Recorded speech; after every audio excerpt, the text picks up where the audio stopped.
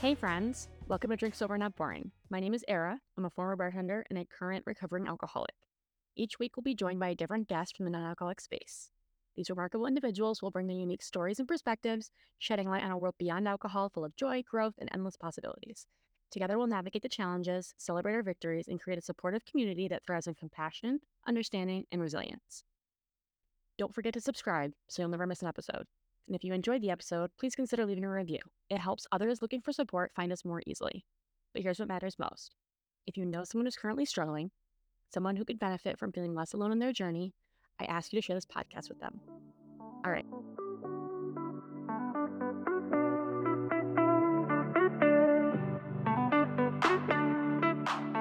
Hey y'all, today I'm so excited to talk to you about Three Spirit, a non-alcoholic alternative to alcohol that's designed by plant scientists and bartenders to make you feel good. Three Spirit is the first of its kind, and it's a celebration of what goes into a drink rather than what is taken out. It's at the heart of everything they do, from the plants they combine in their drinks to the blending of minds and expertise of the people who make them.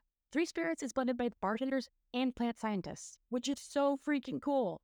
Together, they're focused on maximizing the functional potency of their drinks. They carefully extract the active compounds from the highest grade, ethically sourced ingredients they can get their hands on. Their processes are complex, delicate, and take time. They include maceration, fermentation, distillation, reverse osmosis, freeze drying, and ultrasonic extraction. Do you know what that is? Me neither. But I sure do appreciate it. They do whatever it takes to harness the full potential of their ingredients, and it's paid off. Three Spirit has won over 10 awards for flavor and function. So what are you waiting for? So if you're looking for a delicious, fun, and functional way to enjoy a drink without the alcohol, Three Spirit is the perfect choice for you. Head over to us.threespiritdrinks.com/sobernotboring or use the code SOBERNOTBORING at checkout for 15% off your first order. And don't forget to check out our Instagram account, Drink Sober Not Boring, for recipes and inspiration under our mocktail moment hashtag. Head over to Three Spirit and find out how fun and functional drinking alcohol-free can be. Cheers.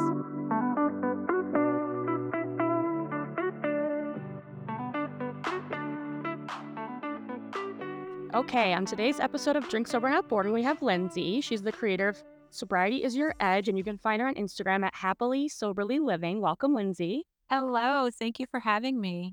Of course. I'm so excited to talk about how you got where you are and everything that you've learned so far. And I think it'll be really beneficial to other people who may be dabbling in sobriety or just harm reduction, which we definitely are a big supporter of, drinking less. So how did you come about to where you are now, and where are you now? Yeah, okay. Well, so right now I am 3.5 years sober. Actually, on Saturday, it'll be 3.5 exactly.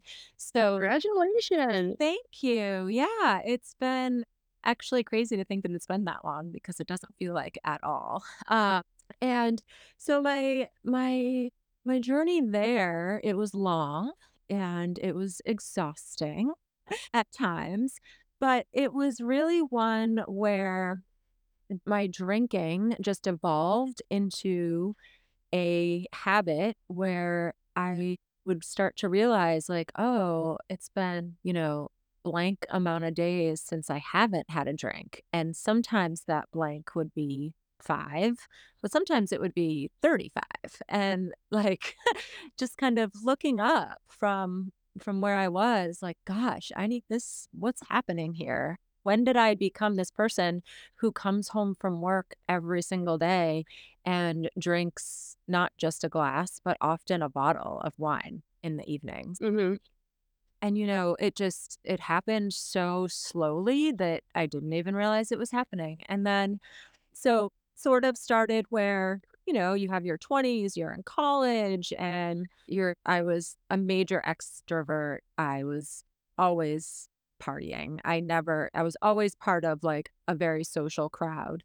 And after I graduated college, it was just kind of like, okay, I was getting married and I was living this life that was just someone who was young and I was going out. And that mentality I always had was, well, I'll quit drinking whenever I have kids.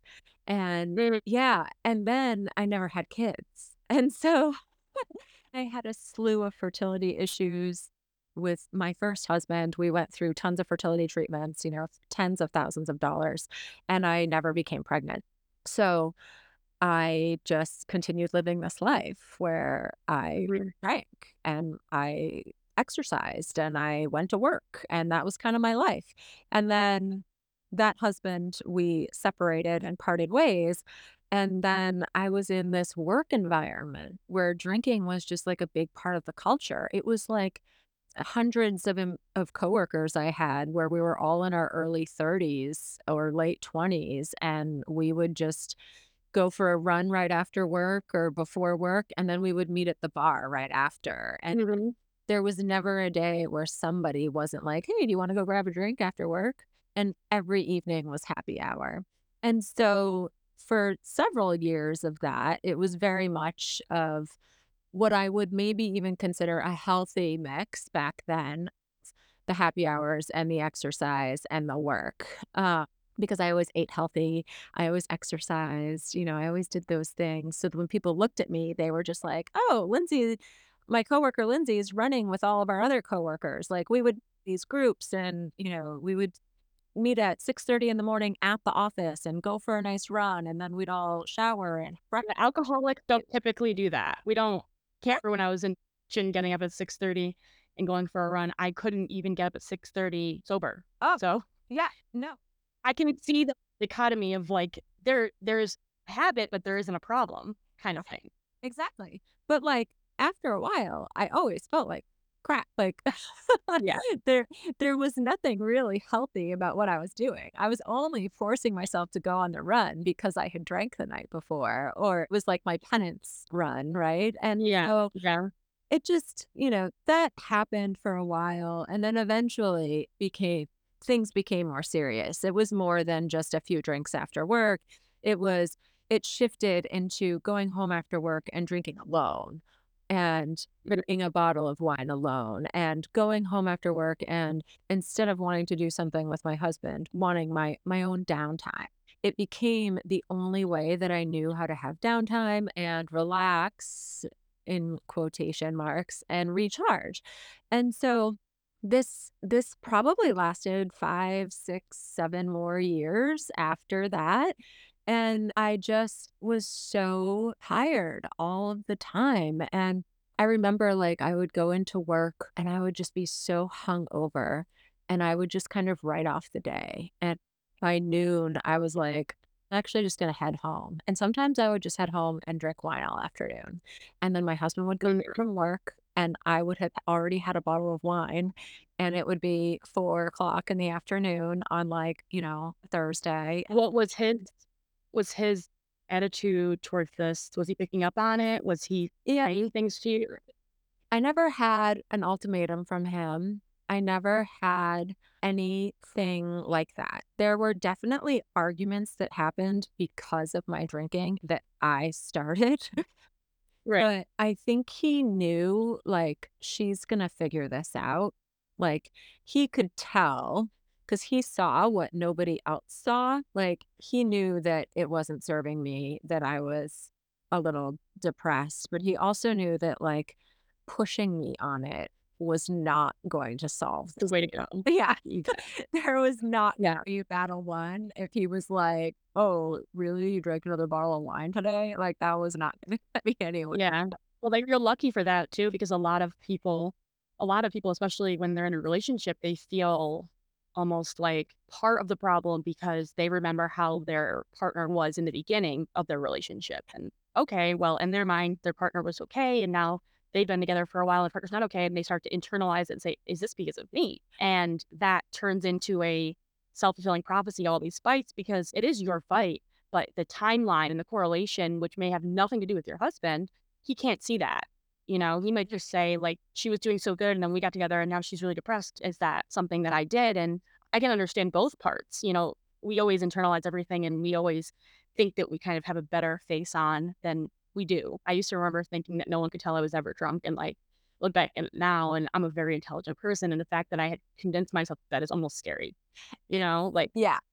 Yeah, exactly. Like, there was no way my husband was coming home from work after I drank a bottle of wine and he wasn't noticing it. Like, I right. don't like, he knew that I had been doing something, like Yeah. and Yeah. and so he's my second husband. I might have skipped that part of the story. So, through all of this, like, I get remarried and things are great, and I'm thinking to myself, like, you know, I was 37 when I got remarried, and I was still we had a bunch of friends that were our age, and they also didn't have kids. And we had this lifestyle that we've cultivated where we have groups of friends that don't have children, and we would all drink, and we didn't have this other responsibility of, kids to take care of. And so I just this thing of alcohol just sort of it continued to chip away at my ambition, because it did shift. It shifted from Lindsay being the social out drinker to Lindsay being the social out drinker who would go home, couldn't go to bed until she had her own quiet, nightcap by herself. And then the going home after work all the time and drinking by myself and choosing on a Friday night, I would rather just have a quick dinner with my husband and then sit on the couch and watch, Food Network all night and drink a bottle plus of wine. And then Saturday morning, wake up and be like, oh my God, I've ruined my weekend again. I just constantly was ruining my weekends from being wildly hungover. And so in 2018 is when things really started to turn around for me. I was just about to turn 40, and in November of 2018, I read my first quit lit book, and a coworker sort of mentioned it to me. And she was like, Lindsay, there's this book, and she quit drinking. And I think she was, because we would always talk about, oh, I had too much wine the night before. This was a coworker that, Commiserate. yeah, exactly, exactly. And so I read A Happier Hour by Rebecca Weller. Oh, I've never read that one. I was gonna say I have a long list of lip books that I'm unusually obsessed with. I tell people who have no problem with alcohol to drink them, or to drink them, to read Yeah. them because some of them are hilarious, some of them are just very heart wrenching. So what was the name of that one? I'm gonna have to pick it up. Yeah, it's A Happier Hour by Rebecca Weller, and Okay. this was the first book I ever read, and she was just she was funny, and she was just like me. I was like, "Oh my gosh, we have even, similar careers in some aspects," and we so the premise of her book was that she did a 100-day challenge and quit drinking, and so I read this book cover to cover in a weekend. It was Thanksgiving weekend in the US and November of 2018, and I read it, and my coworker read it at the same time too. And we said, okay, we're going to do 30 days. My brain could not fathom 100 days. There was just absolutely no way. And so we did 30 days. And I did a lot in that 30 days where I couldn't believe the things I did without alcohol. I went on a work trip, which is a whole other part of my life. My previous work travel was just a ridiculous amount of drinking whenever I was on work travel. And so the fact that I went on a work trip and didn't drink, I was like, wow, okay, okay, I'm feeling this. And then I didn't make it my 30 days. I lasted 28 or 29. I don't even remember now, but it was my 40th birthday. It was Christmas Eve. And I just was like, I'm over this. I'm ready to hang out with my family. And 28 days is a hell of a run. yeah, That gotta be my birthday. Yeah, we've all been there. We've all been there. for your first time, ever taking a break, I was like, "Yeah, that's good." And then so it was I probably spent well, I know I spent the next 18 months trying to figure out how to be a moderate drinker. Like, how can I be someone who doesn't drink Monday through Thursday? How can I I be don't drink hard liquor. I only drink beer. We've all it's so funny because every time that someone's in that spiral, like I was, you think that you're the only person who's ever been coming up with this plan to right, not take shots or whatever. And then you talk to other people who quit drinking, like, oh, we all had this little transitional phase where we were like, okay, we're gonna do X, Y, and Z to still be able to drink. right, And it's right. not possible, but it's very cute of us. It's so We were trying to be so progressive. Yeah. It's so cute. But it was also how I figured out that, I can't have any. Yeah. That's really the learning, and that's what I get to in my program is around, building resilience from those slip ups, from trying to moderate and, being able to craft taking those slip ups and then crafting an alcohol-free life. You can translate them and you can get there. It takes your own sort of trial and error before you get there. And so yeah, I spent 18 months trying to do that. And then in 2020, during the pandemic, beginning of the pandemic, I got a new job. I worked my ass off for it. It was a ridiculous interview process. It was 5 interviews. The final interview was with, like, 6 or so members of the global management team, and it was 3.5 hours. It was a role play, and they, like Holy yeah, it was intense, and I remember it was the Tuesday after Memorial Day weekend in that time and, holiday weekend here in the US, and I remember when they scheduled the final interview, I was like, "Oh my god, how am I gonna go to this interview after a holiday weekend?" Like, That's one of the Monday. biggest freaking holidays too, because the first time pools open, it's like people don't think about Memorial Day as Memorial Day. It's the first big barbecue of the summer. Yes, and it is Like, the extra day to drink.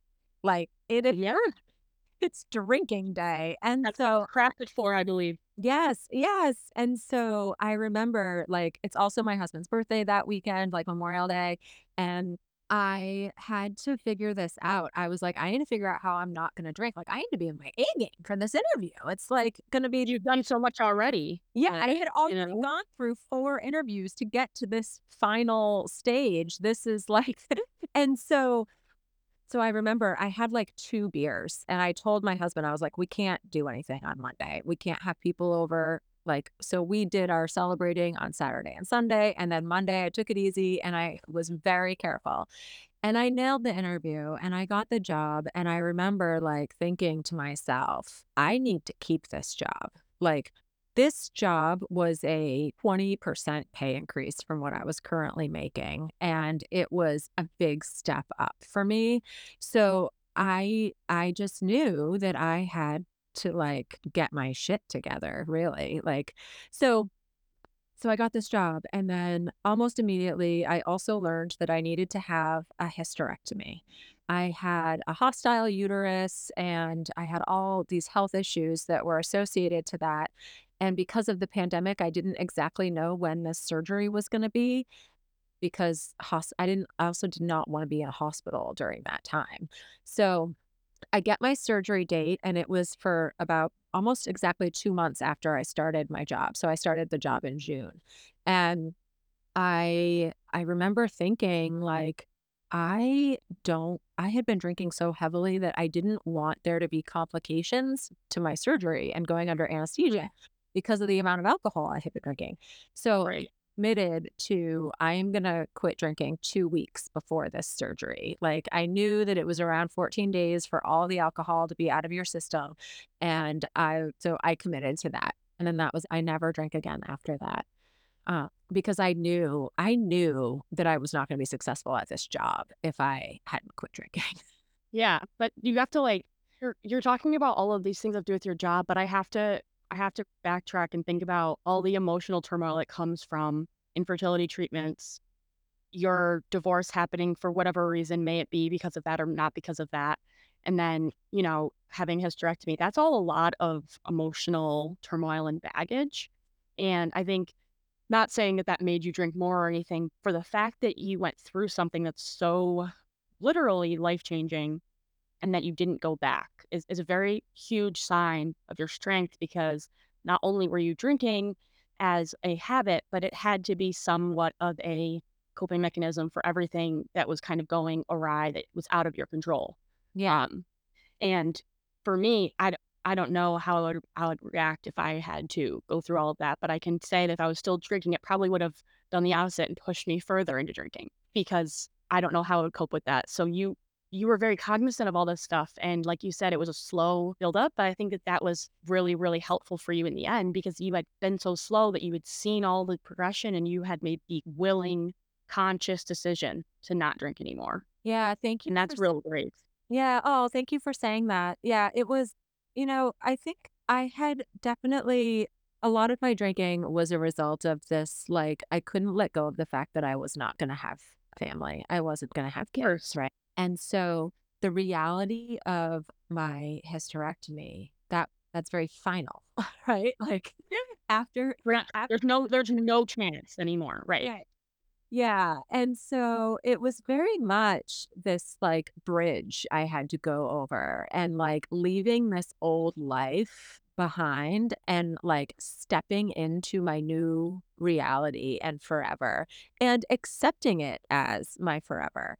My forever Mhm. life is me and my husband and our dog and, my other obviously family that I have, but my immediate family is me and my husband and my dog. And so Right. I didn't I was just ready to, like, no longer say that I was gonna live that new life feeling like garbage all the time. Yeah. Yeah. Especially when you do so many things to feel better, like you said, eat well and you exercise. And like all of those things in a normal situation would be making you feel amazing. And you're still doing them. And because it's almost like backtracking, doing all that stuff and then drinking, and it's taking it all away almost. Yeah. You do the hard part, but you don't get the good parts of it. You don't feel good in the morning or all that stuff, but you've done the work. Yeah, Robbing yourself of the benefits of those things. it really is, it really is, and that's the thing, like, it took me 20 months to figure that out. It took me 20 months to figure it out, and then in that June, I finally made a change, and then within 2 months, I was able to completely turn it around after I got serious about making a change and committing to it and not doing the same thing I had been trying to do over and over again, which wasn't working, and that's why I created Sobriety as Your Edge is because there's this old you, the you that drinks all the time and does the thing that you know to do to decompress or relax or escape whatever thing you don't feel like dealing with. And then there's that in between time to the new you and accepting this new life that you have that's available to you and it's available to Right. all of us. It's just that Mhm. in between that is scary and uncomfortable and awkward and we need friends and we need support and we need tools. And so that's why I created it because I don't want other women to have to take 18 to 20 months to figure this out. They can do it so much faster. That's the thing, right? Is I don't know anybody who's gone through a sobriety journey of any kind that doesn't want to make it easier for those coming after them. Mm. It's it's ridiculously hard in every aspect. Like I could probably write a list of 100 reasons why it's hard and still have more to Yeah. write. Yes. And that's when I got sober, I was just there was so many issues and there were so many problems and there was just one place to go. And the one place was majority of men who were in their 50s and had been sober for decades. And I was just, this isn't computing for me. It's not that I don't respect these people. I think what they say is valuable, but we're on different planes and different universes and different generations.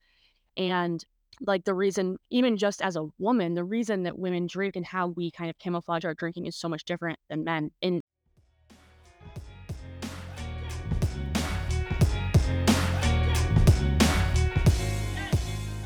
introducing Joyous, the award winning non alcoholic wine that tastes so good, even wine snobs are raising their eyebrows. And Joyous isn't just delicious, it's a champion. At the prestigious 2023 New York World Wine and Spirits Competition, Joyous snagged not one, not two, but three incredible medals. Their sparkling rosé brought home double gold, best in class. Their Cabernet Sauvignon, a bronze, and even their standard sparkling wine took home a silver. That's a win for flavor, a win for well being, and a win for supporting a woman owned business. Visit drinkjoyousus.com and use code DRINKSOBERNOTBORING for 10% off your first order. Celebrate, connect, and feel your best, all without the hangover. Joyous, it's wine reinvented.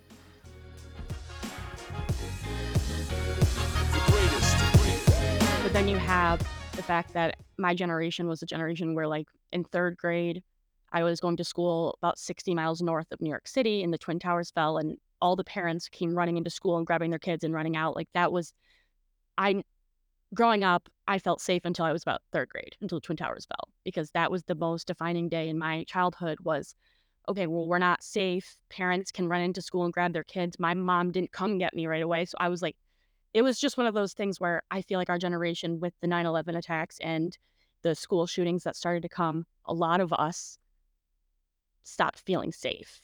And I talk about that a lot with my friends is like, do you remember a time where you felt safe in the world? And most of us say it was, kindergarten, first, second grade.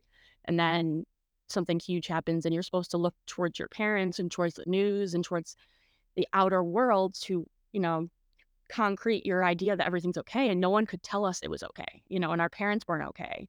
and our teachers weren't okay, and no one really knew what was going on. And I remember just being so confused. These people are supposed to make sure I'm safe and be okay, and they're not okay. And I think that was one of those things that kind of like in my subconscious as I was growing up, I almost felt like this life isn't, um, you just gotta do what you gotta do to survive. And like when I started drinking, I was like, this makes me feel more alive and it makes me feel more safe in a way because I stopped caring about what's going on around me, which is so detrimental. But at the same time, it's like you find something that works and you're young. We're really young when we start to drink. We're not even developed. And Oh, all you know is, I don't feel good. This helps. It's a very simple A plus B equation. And then you get older and you realize there's so many more letters and characters, and it's really not an A plus B equation. But you need safety in your life. And when things go wrong, I feel a lot of us kind of turn towards things that, like you said, take us out of it, whatever that may be. And some people yeah. that's running, and some people that's drinking or drugs, but the goal is the same, is to feel safe with who you are and what you are. And sobriety is, I heard the other day that it was like on a podcast, you said 98%. To give something up 98% is way harder than to give it up 100% because there's that 2% where you're always making a decision. Like, am I going to eat bad tonight? Because I decided to eat good most of the time. But if you make the 100% decision, there's no choices to be made. I'm not drinking. Right. There's no occasion, there's no birthday that's going to change that. I'm not drinking. It makes it easier, even though it seems a lot harder. Oh my gosh, it's so true. And that is like, that's the epitome of one being harder than none. Like, Not enough and thousands too many. exactly. And like, we just can't spend, like, this is why I I promote this so much in my program, is like the goal is to make alcohol no longer an issue. The goal isn't necessarily to quit drinking. That is a product of what happens when you Mhm. make alcohol no longer the issue.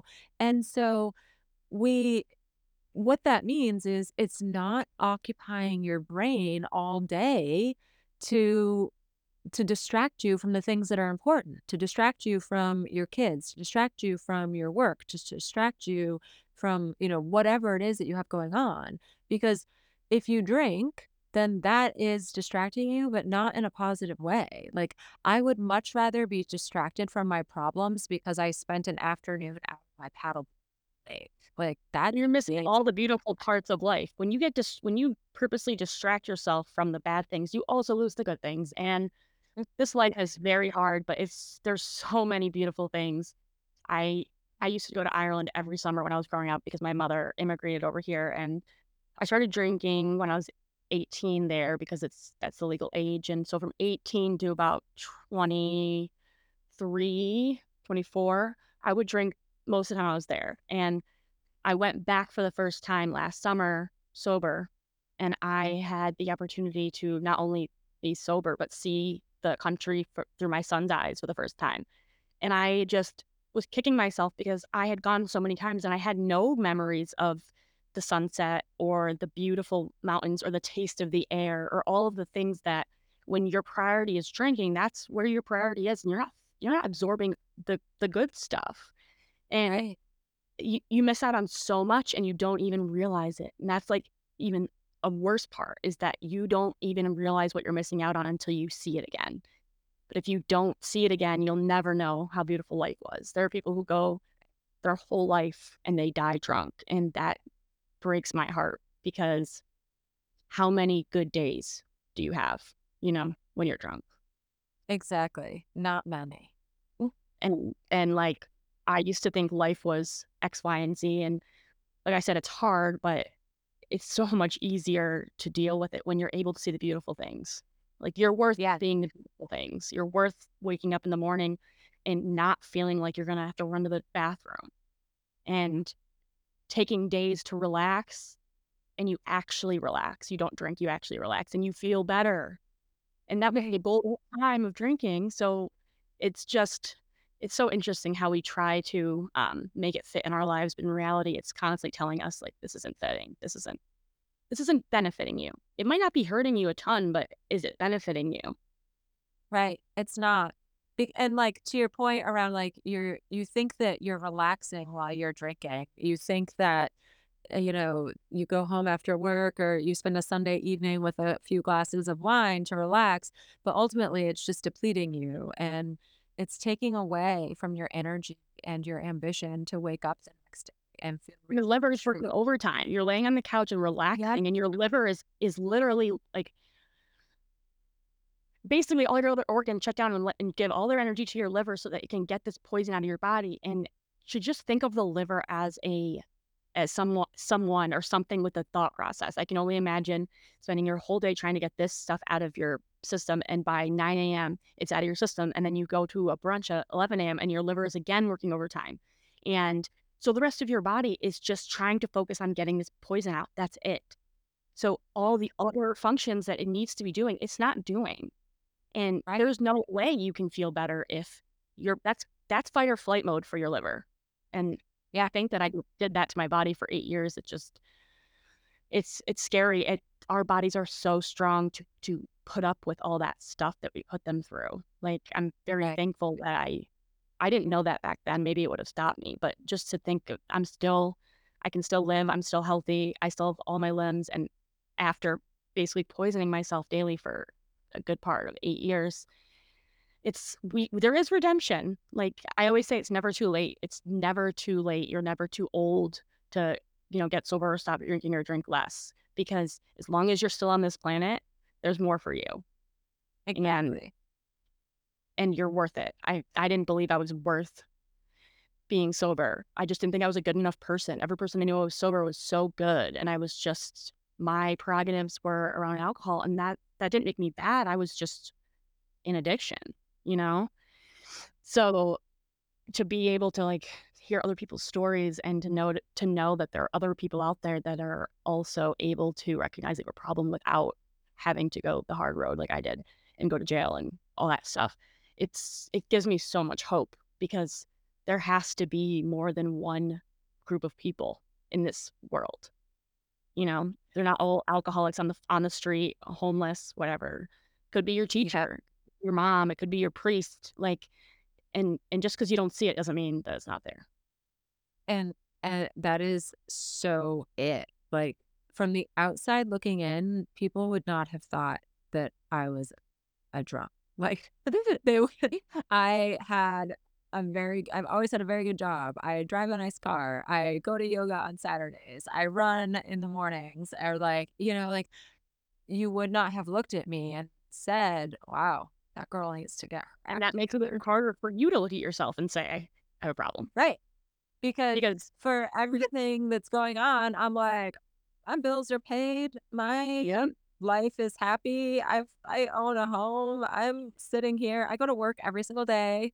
Yeah, sometimes maybe I'm not feeling too hot and I cut out early, but, like, don't we all? I, I'm getting my shit done. Like, Yeah, yeah, it's hard. It's gotta be even hard. I mean, it's hard for people who have lost everything to even admit it. So to be in a situation yeah, where you haven't, but you don't have to, and, like, getting sober is hard in any way, but I can promise you, when you lose everything, it becomes a lot harder to even have access to, like, the resources that you would need, rehab or inpatient or whatever you're looking for. They all cost money, and if you've lost everything, then you've also lost your ability to get those tools.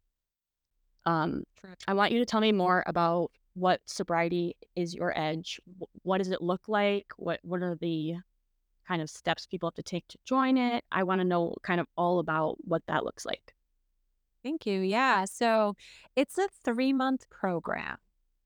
And this is a container where you do need to take a little bit of a break from alcohol in the beginning so that you feel the benefits of what it's like to have the alcohol out of your system. But it's also, if you have a drink and you are experimenting with that, it's okay. Like, your investment's not blown. That is the Right. part where you lean in, right? That's when you're gonna lean into the other members of the group and lean into me as a resource so that you can craft taking what you've learned from all of those moments and craft that alcohol-free life. So when people enroll, I have two options where it's just a group program, or it's also one that includes some bonus one-on-ones with me.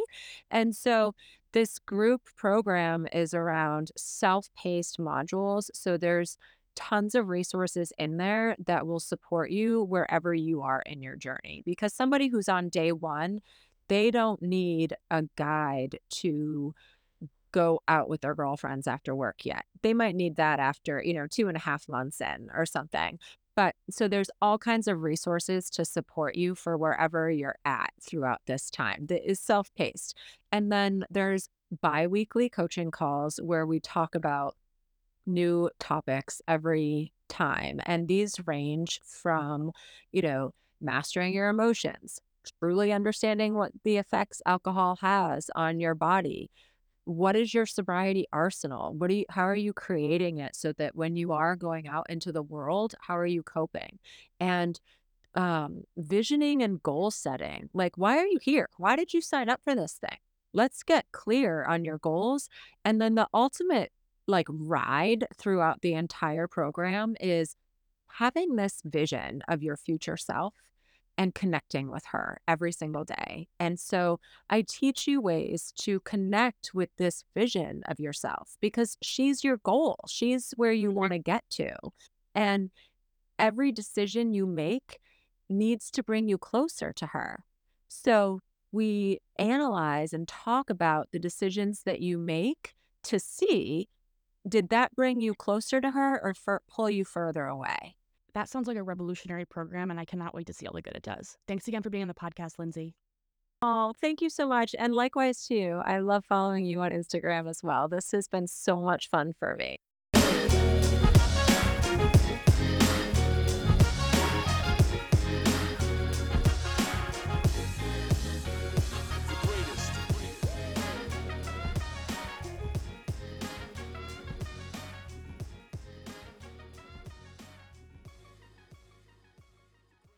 Before we go, I want to thank each and every one of you for being a part of our growing Drink Sober Not Boring community, and a sincere thank you to Lindsay for sharing her journey with us and the insight into quitting alcohol long before a rock bottom moment. I say this often, but I will say it again. Rock bottom makes for a lot of wild stories, but more so, a lot of pain, regret, and suffering that is 100% not necessary in order to get sober. Nevertheless, whatever way you stop drinking, as long as you are not hurting yourself or others, is perfectly okay with me. Alcohol free is alcohol free no matter how you get there. Make sure to visit lindsayhenneke.com. That link is in the show notes to learn more about her Sobriety is Your Edge coaching program. You can also follow Lindsay on Instagram at happily soberly living, and don't forget to follow us at Drink Sober Not Boring and DSNB Pod. While you're at it, hit the subscribe button so you'll never miss an episode. Remember, we rise by lifting others. If you know someone who would benefit from this podcast, please share it with them. You just might be helping them find the strength they need to overcome their challenges. It's never too late, and you will never be too old. Be kind to someone who needs it today, and I will talk to you next week.